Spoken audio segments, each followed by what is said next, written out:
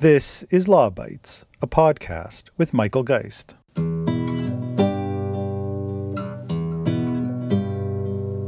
Mr. Speaker, we're also making improvements to the patent regime, which again will help the innovative climate in Canada.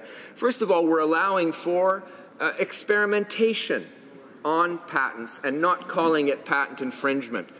Mr. Speaker, it's been said that the patent system is a bargain in which a person gets a monopoly for 20-odd years for an invention after having disclosed the secret of the invention publicly. Yes, that's true, and we don't want people to infringe upon the economic rights of the patent holder. But that being said, it isn't an infringement on the economic rights of the patent holder because it's not an absolute right for some other researcher to be doing experiments with the patent in order to perhaps develop another invention or improve an invention. And so we've recognized that in the statute.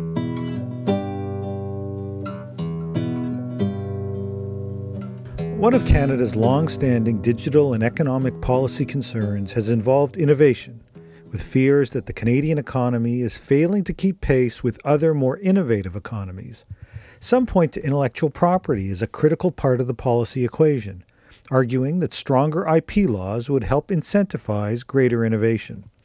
Economist Nancy Galini, a professor emeritus in the Vancouver School of Economics at the University of British Columbia, and Aidan Hollis, an economics professor at the University of Calgary, recently released an interesting report for the Institute for Research on Public Policy titled To Sell or Scale Up: Canada's Patent Strategy in a Knowledge Economy.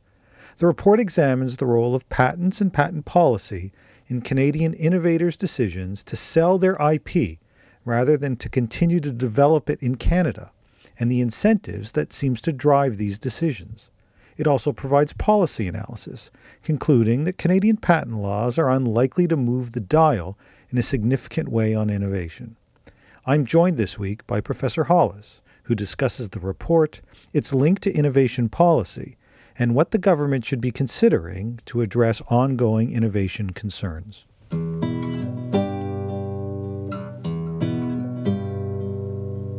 Aidan, thanks so much for joining me on the podcast. It's a pleasure. Thank you, Michael.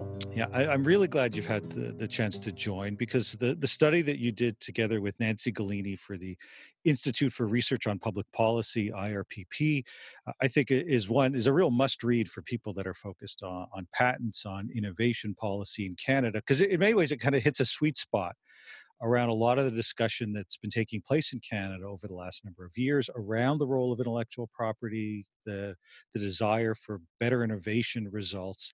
And it really asks, I think, some really important questions about the development of IP in Canada and whether it stays in Canada.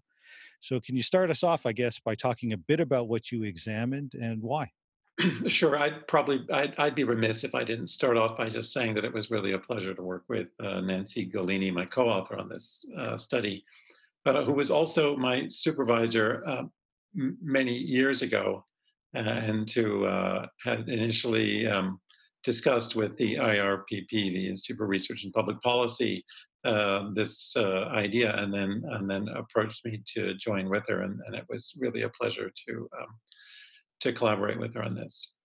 An interesting thing about this particular study is that it started off as a request to do a new take on innovation in Canada, boosting the demand side. And that's what the research was supposed to be about.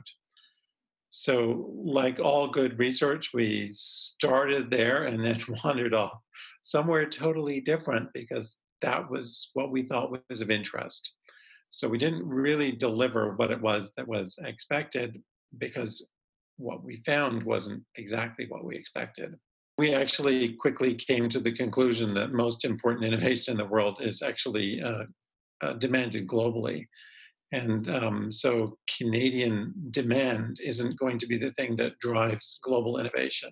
So the study kind of progressed from there as we were looking for what was happening with the innovations that were being developed in Canada. Were they actually being used by Canadian innovators, and what was happening with them? And what we rapidly discovered and what we were really struck by was the very high rate of assignment of patents that effectively means sale or transfer of the ownership rights to the patent to non-Canadians. Okay, so for the non-economists who are listening, let's try to. If I'm hoping we might be able to unpack a little bit what you had to say. Can we start with the what you mean when you say the demand or the supply of on the innovation side, and then get into the question of where patents come in and where those patents tend to go. Sure. I mean, the demand for patented innovations is basically demand coming from either consumers or corporations for technologies that are going to be of value to them in some way, either because they reduce costs or because they somehow create value. Um, and on the supply side, we get patented innovations from from really people and companies, especially that are thinking about how can they deliver an invention which is novel, useful, and non-obvious. That's a requirement for a patent. Um, Something that's going to be create value either through cost reduction or else being something new that people are interested in or that can be used. Sure. So we've got businesses, individuals, others that are out there looking to create new innovations, oftentimes using the patent system as one of the mechanisms to protect or bring those products to market. And we've got the businesses and the public again looking for innovative services, products, and the like that may have patents associated with them. You started taking a look at at the patenting practices by some of those Canadian innovators. And what did you find? What we found that I think is really striking and was striking to us certainly was that currently around 45% of the patents that Canadians apply for in the United States are immediately assigned to a foreign company. So maybe I need to step back. Rather than focusing on Canadian patents, we actually focused on US patents. The reason for this, again, is that essentially it's global patents and global innovations which have a global market, which are sort of empirically important. If you have some innovation which is going to have really a great value, then you probably don't want to just patent it in Canada because patents themselves are national. So you want to get a US patent. And there are many more patents issued to Canadians in the United States than there are patents issued to Canadians in Canada. I mean, that is the place to bring a patent that you know, to obtain a patent if you think that it might have some commercial importance. If Okay, it's really so important, then you're going to try to target more countries than just the United States. right, so that makes sense, and I think Canadians would recognize we're a small market. If you think you've got something that's globally relevant, you're going to patent it in the United States, maybe perhaps in Europe or elsewhere. You may do it locally as well because that's where you're located, but the Exactly. patents that really make a difference on a global stage, the US is the market that innovators think first of. Right. And it's also useful for us to look at US patents because then we can compare what Canadians are doing in the US to what other countries were doing in the US, all kind of on an even playing field. So it enabled some comparisons across countries as well. Okay, so the examination is on US patent data by Canadians. So what did you find within that US patent So within within that that patent? US patent data, we found that about 45% of patents are assigned basically on the day of issue to a foreign corporation. And if you track what happens to the patents over time, you find that there's even more of them that are assigned later. So there's an opportunity, of course, to own the patent for a while, and then maybe you transfer it to a Canadian corporation, and then the Canadian corporation sells it off, or maybe you just um, the patentees might sell it in due course to a U.S. corporation or another foreign corporation.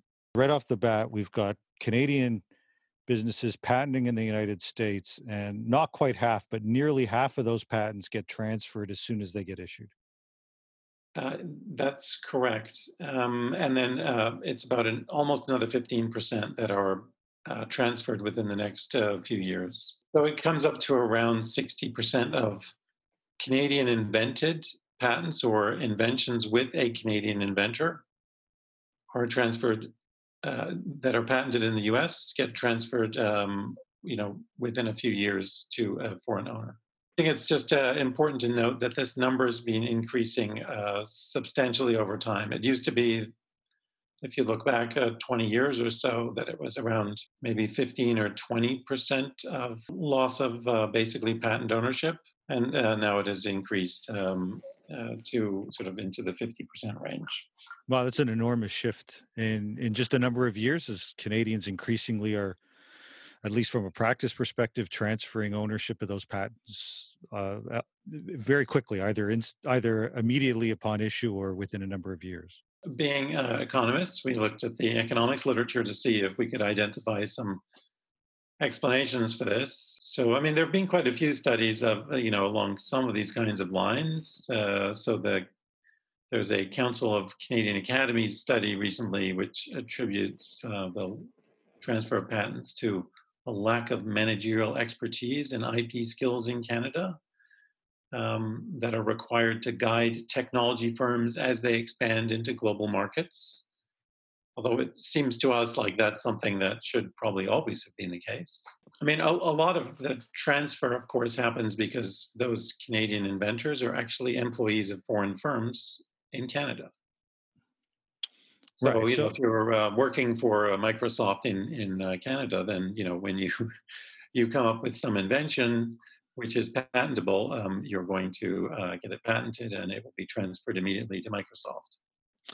right. So there's Well, at least a couple of theories that you've just floated or that have been floated. One, simply that many of the Canadian patents are Canadian in name in terms of who the inventor might be, but in fact it's a foreign company that's been behind it, which would explain why you see the transfer. The other study you cited though suggests that there's a underwhelming set of knowledge when it comes to IP, and that Canadians maybe just don't know enough to hang on to their patents or to emphasize the value of patents for those that believe that's an important factor in terms of economic growth and innovation. right. But even if you go with the first explanation, um, that basically it's Canadians working for foreign firms who are getting patents and then transferring them immediately. The challenge there is, why has this increased relative to the number of patents being granted to Canadians working in Canadian firms? Sure. And do you Because have a theory essentially, as to why that might be? sort of the innovation in this paper, if you like, is to say, well, what does the economics literature say about what might have happened in the last few years is making the transfer of patents, essentially the transfer of innovations or the ownership of innovations to foreign companies, more attractive than keeping them in Canadian companies. So it's maybe useful to begin by just pointing out that patenting is expensive. Just obtaining and maintaining a patent in the U.S. can run sort of in the $50,000 to $100,000 kind of range, um, because you need to engage in searching for prior art to make sure that you're not patenting something that's already been patented. You need to pay your patent agents. You've got filing fees. If it's international, you may have to think about translation costs. You may have to think about defending the patent in due course. There are a number of reasons why your data and certainly and some other economists who've been looking at this issue point to the challenges that smaller firms face in a global patent environment. How does Canada compare to some of the other countries, given that you were able to take a look at a data set that saw not just Canadian patenting activity in the United States, but the patenting activity of other countries as well? Yeah, I think maybe actually let me take a step back and just emphasize how big the size differences have become.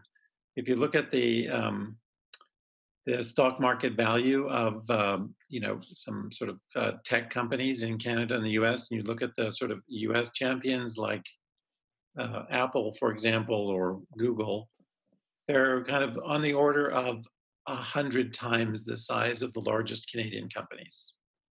That's the order of magnitude difference. And we're seeing this in a variety of areas, whether it's sort of in aerospace or in pharmaceuticals. There are the U.S. The large sort of U.S. companies are 20 to 100 times larger. So there really is a big size difference. So if when we're to then turn to the question of, well, how does Canada compare to other countries? It turns out that Canadian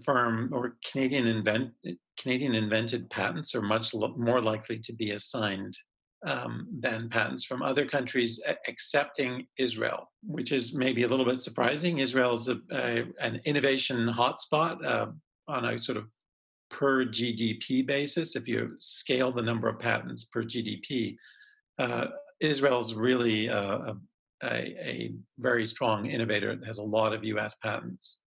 And they also transfer quite a lot of them immediately. But they have so many patents that they end up with still a lot of patents. Whereas in Canada, we're actually kind of a leader in transferring patents to foreign ownership, and we end up with not so many as a result.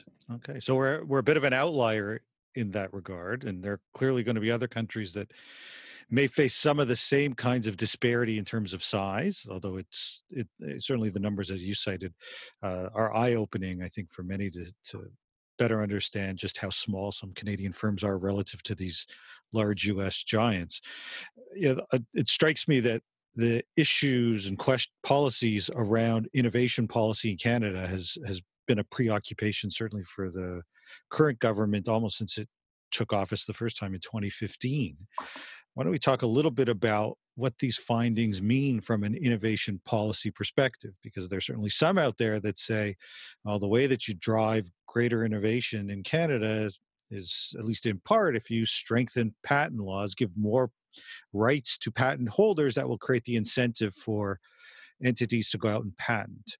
Does that really hold, though, based on the kind of findings that you're finding that, in fact, Canadians, once they invent, are quite likely to transfer those patents to other entities or do so at a higher rate than what we see elsewhere? Um, the thing is that Canadian patenting is not what's going to drive anything. The reason is that Canada, well, patents are national. So getting a patent in Canada only gives you sort of the benefit of protection inside Canada. And in any case, if you strengthen Canadian patent law, that actually just gives equal protection to owners of Canadian patents from other countries anyway. So it doesn't really sort of increase the incentive to do research in Canada. You could just as well do research in Germany, and then you get the same protection in Canada as if you'd done the research in Canada. So Canadian patent laws is really not the key here. Okay, so if not Canadian patent law, in part because, as you've noted off the top, innovators tend to look elsewhere anyway, and so it's just not that much of an incentive to say that you've got certain rights under the Canadian patent system. Are there policy lessons to be learned from what you've identified in the research that Canada might think about when they start talking about either innovation policy or perhaps addressing that question of how do we encourage greater patent retention in Canada, to the extent to which that's viewed as an important policy goal? Sure. I mean, I'll start off by saying that, having branch plants of foreign companies operating in Canada and hiring researchers to engage in innovation isn't necessarily a bad thing. Um, you know, Given the number of patents that we actually get to own and keep, it's actually a benefit if we have even more research being done in Canada. Because why wouldn't we want people working at, for example, Microsoft Canada and having good jobs and doing that? I mean, they're well paid for their work, presumably. So that's not necessarily a bad thing. But there are some things which are kind of interesting, I guess, to think about in terms of policies. And one is that the structure of tax credits in Canada is that If you're a small firm engaged in innovation, then you get a much more generous tax credit than if you're a larger firm. So of course, that just means that if you're a small, that it really becomes attractive to do sort of the first stages of innovation, but not necessarily to scale up in Canada. So in some ways, given the tax system, it's not so surprising that we're going to get basically um, lots of small firms, which then decide that they're happy enough to transfer assets to foreign companies. The second thing is that Canada relies relatively heavily on tax credits versus direct funding of research. Some of the countries that we saw that seem to be relatively successful in retaining and sort of commercializing, if you like, the patents that they develop are actually countries that have much more direct funding of research. And what does that direct funding means? It means direct sponsorship of innovation by the government.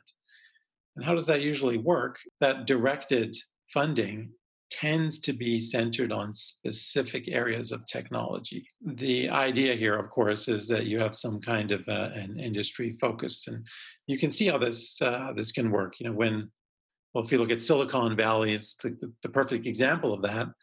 The success in Silicon Valley seems to have prompted more and more success in Silicon Valley. And why is that? That's because that's where the expertise was. So if you wanted to set up a technology company, that was a place to go and hire people. Or people would go and work at a large company and then decide that, yeah, this is working for me, but I now would like, I've got some expertise. Maybe I have a great idea. I could start my own spinoff. And where are they going to locate? Exactly where they already are. We've seen this in Canada as well, right? When Research in Motion was doing really well with the BlackBerry phones, there were a lot of spin-offs in Waterloo. And there was enormous ICT innovation happening in the Waterloo region. And now that Research in Motion is kind of diminished as a company, a lot of the accompanying energy in that area has also gone, and there isn't so much patenting at all. And it's not just that there's less patenting by RIM, there's less patenting by everybody else as well. And the secret here seems to be that success in a technology area requires some scale. And again, we do see this in a variety of areas. You see this kind of like I guess in Montreal, there's a real strength in animation. And so then you see more companies developing, that kind of follow on from the industry leaders. Yeah, I know. I'm left wondering.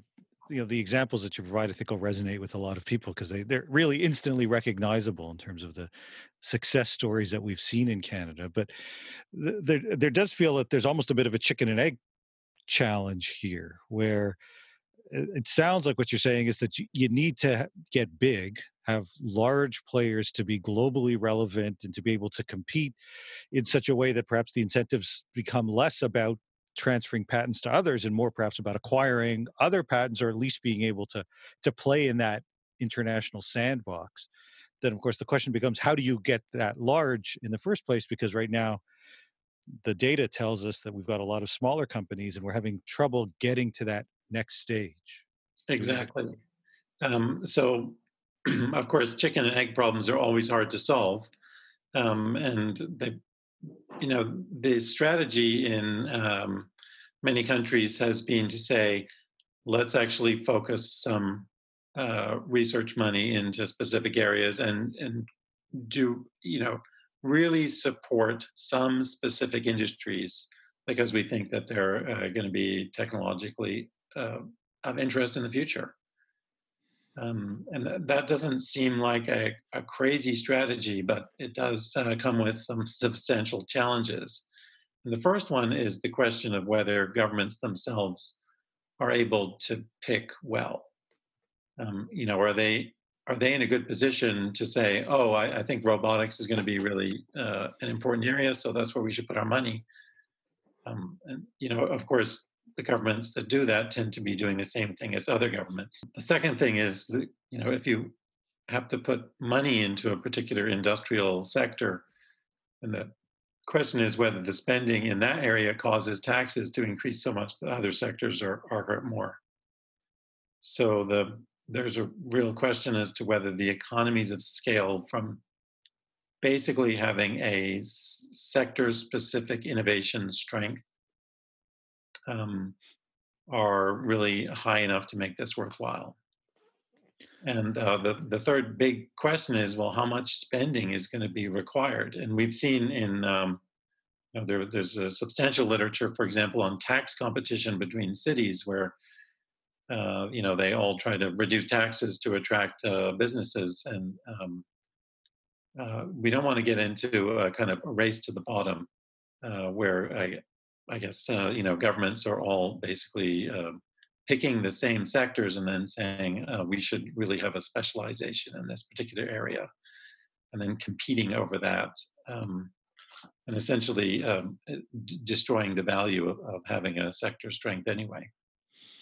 Yeah, I mean, I think there has been some attempt to try to essentially do some of the things that you're suggesting, the supercluster Exactly. investments that the government put forward. And there's been, for example, a great deal of emphasis on artificial intelligence with the view that Canada can be a leader in the AI space. But Right. as we now have a new government or a re-elected government in place, and one would think that innovation policy will continue to be an area of import. What it sounds like you're heading on this is that, to the extent to which there are those that have advocated that there needs to be a strong linkage between strong Canadian IP laws as a driver for innovation.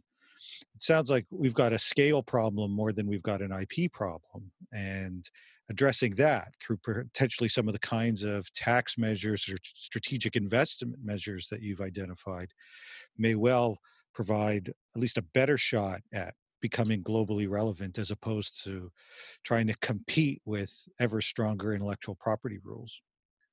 Yeah, I think that's right. I mean, the government also has a new intellectual property strategy, um, where they're trying out a couple of different things. They're providing some support to small firms to be able to sort of see how to get value out of their patented technologies, and also trying to create in green technologies a kind of a patent pool where there may be some core technologies that are collected and then shared between firms. Um, the problem is that the amount of money that they're putting into this is, to my way of thinking, not likely to make a material difference. Their intellectual property strategy is funded at around $85 million over 5 years. Think about sort of trying to make a real difference in technology for 15 million or whatever it is per year. That's probably not going to have much of an impact. But as governments begin to grapple, or continue, I suppose, to grapple with some of these issues, let's hope that they take advantage of some of the kinds of data that you've been putting forward. So, Aidan, thanks so much for joining me on the podcast. It's been a real pleasure, Michael. Thank you.